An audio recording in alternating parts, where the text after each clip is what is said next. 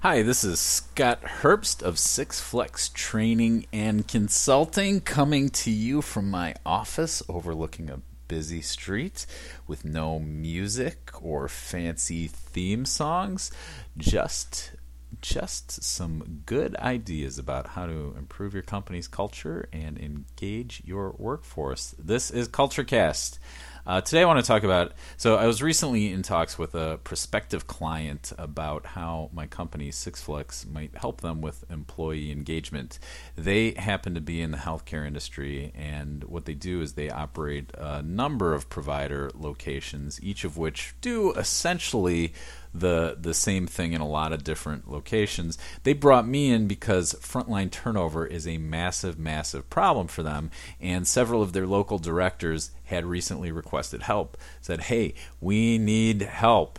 So in our initial meeting, we spent almost 3 hours really digging into what might be at the cause of this turnover. We looked at everything from recruitment to onboarding to training and then ongoing management. And at the end of the meeting, I thought we had a pretty clear picture of where the real opportunities were to take a big swing at this and make a real difference.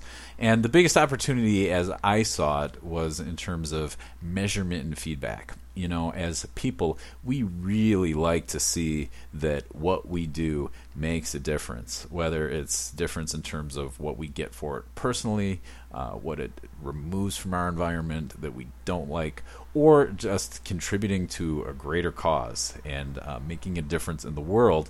We find it easier to act and then keep acting when we can see, feel, and hear the difference that our actions make towards those various ends. So looking at their organization, their front lines are working in a really challenging environment with a challenging population, and that population doesn't often show much progress that the front lines can actually see, which makes it hard to see the immediate difference that their actions make. Beyond that, this organization really didn't have a lot of the formal structure for letting people know how their actions contributed to the organization and to its mission. So, in other words, they just didn't have the mechanisms for showing the long-term impacts. Those were missing as well. In the world of behavior analysis, what we call that, when you can't see that your behavior makes a difference, we call that behavioral extinction. This is when a behavior doesn't produce a change in the environment, and as a result, we see that behavior decrease over time. In this case, the behavior we're talking about was likely being extinguished, or the behavior that was likely being extinguished was the behavior of coming to work. So facing work that is by nature difficult and demanding, and not seeing that their performance made a difference immediately or long term, their employees chose to allocate responding elsewhere. In other words, they chose to quit and go find a different job. So I came out of this meeting really excited to do this work, because if you can build the structures to let people know how they're doing, in other words, the performance metrics, and then how people actually use those measures effectively, behavioral management training, research has shown that you can meaningfully impact productivity, satisfaction, and turnover, and impact it in a good way. So more productivity, more satisfaction, less turnover, yay.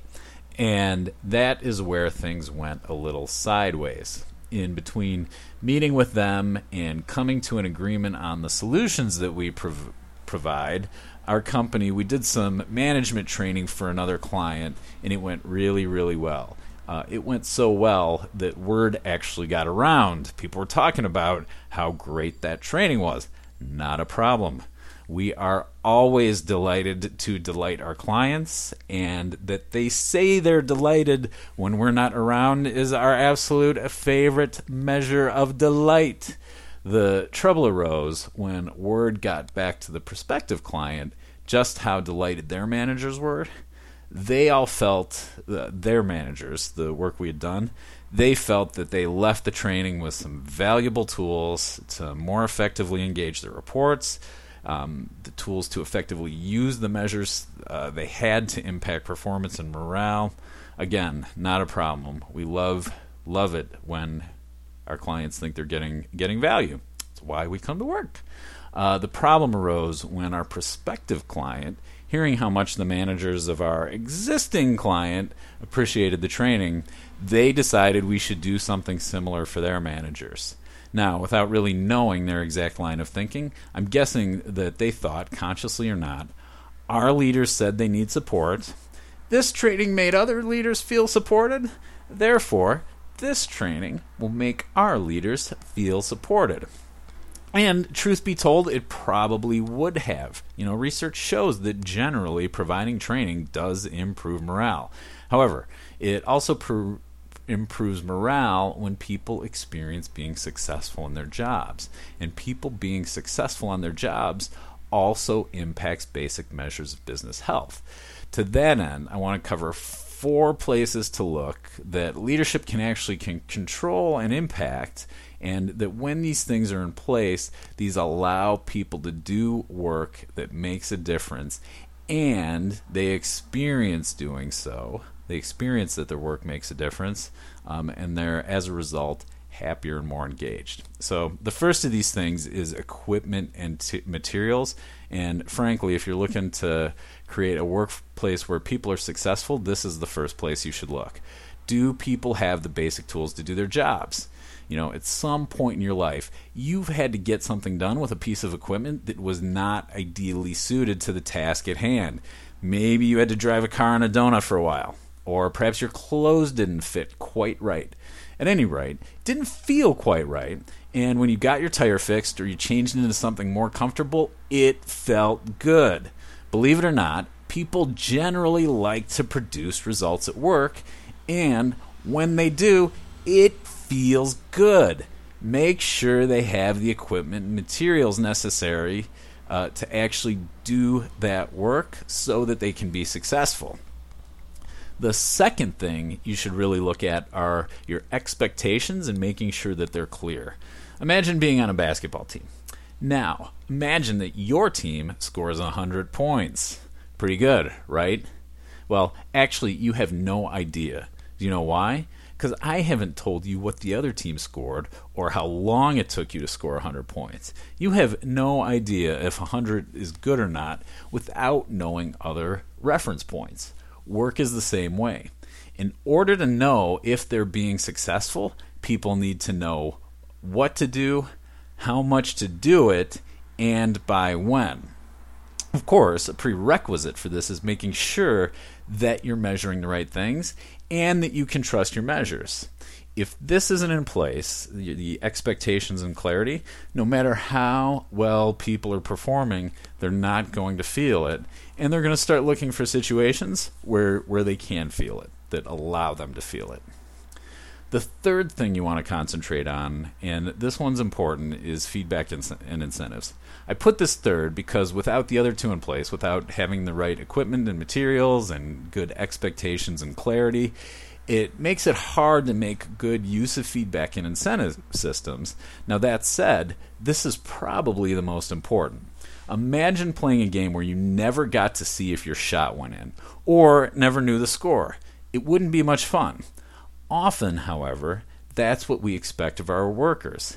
Engaged people know when they're meeting, exceeding, and falling below expectations, and engaging managers don't leave it up to their employees to find out. They don't leave that up to chance. They let them know. And they let them know not just when they're falling below, but when they are meeting and exceeding.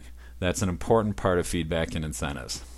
Finally, we get to skills and training.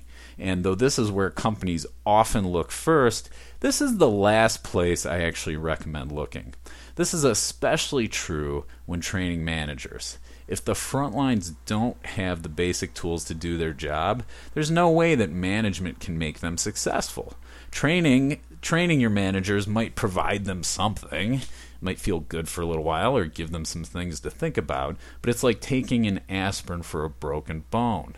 This is why I was disappointed when my prospective client wanted to focus on training. What I saw was that the basic tools to be an effective manager weren't in place. Managers didn't have good, consistent measures to actually provide their employees with the feedback and expectations that would really make a difference. Now, this isn't to say that training wouldn't be of value, but in terms of maximizing impact at the level of morale and the level of business, training should only be a business solution when it makes obvious business sense. I'm going to wrap this up. To conclude, businesses don't exist to make their employees feel good. They exist to meet the customer's needs. In engaging your workforce, objective number one in engaging employees should be making it easier for them to do that, and then once they are, making it obvious that they do. Once everything is in place for that, if the skills are what's missing, that'll become obvious. However, if those things aren't in place, it's like sending your batters out to hit with rubber bats. You'll never know what they can actually do or what training they might need until they're well equipped. And that's it for today's episode of Culture Cast. Again, I'm Scott Herbst, the founder, owner, principal of Six Flex Training and Consulting. Thanks for listening. Check out our website at www.sixflextraining.com. Subscribe to our blog. You can find different webinars to watch. And it has been a pleasure. Thank you.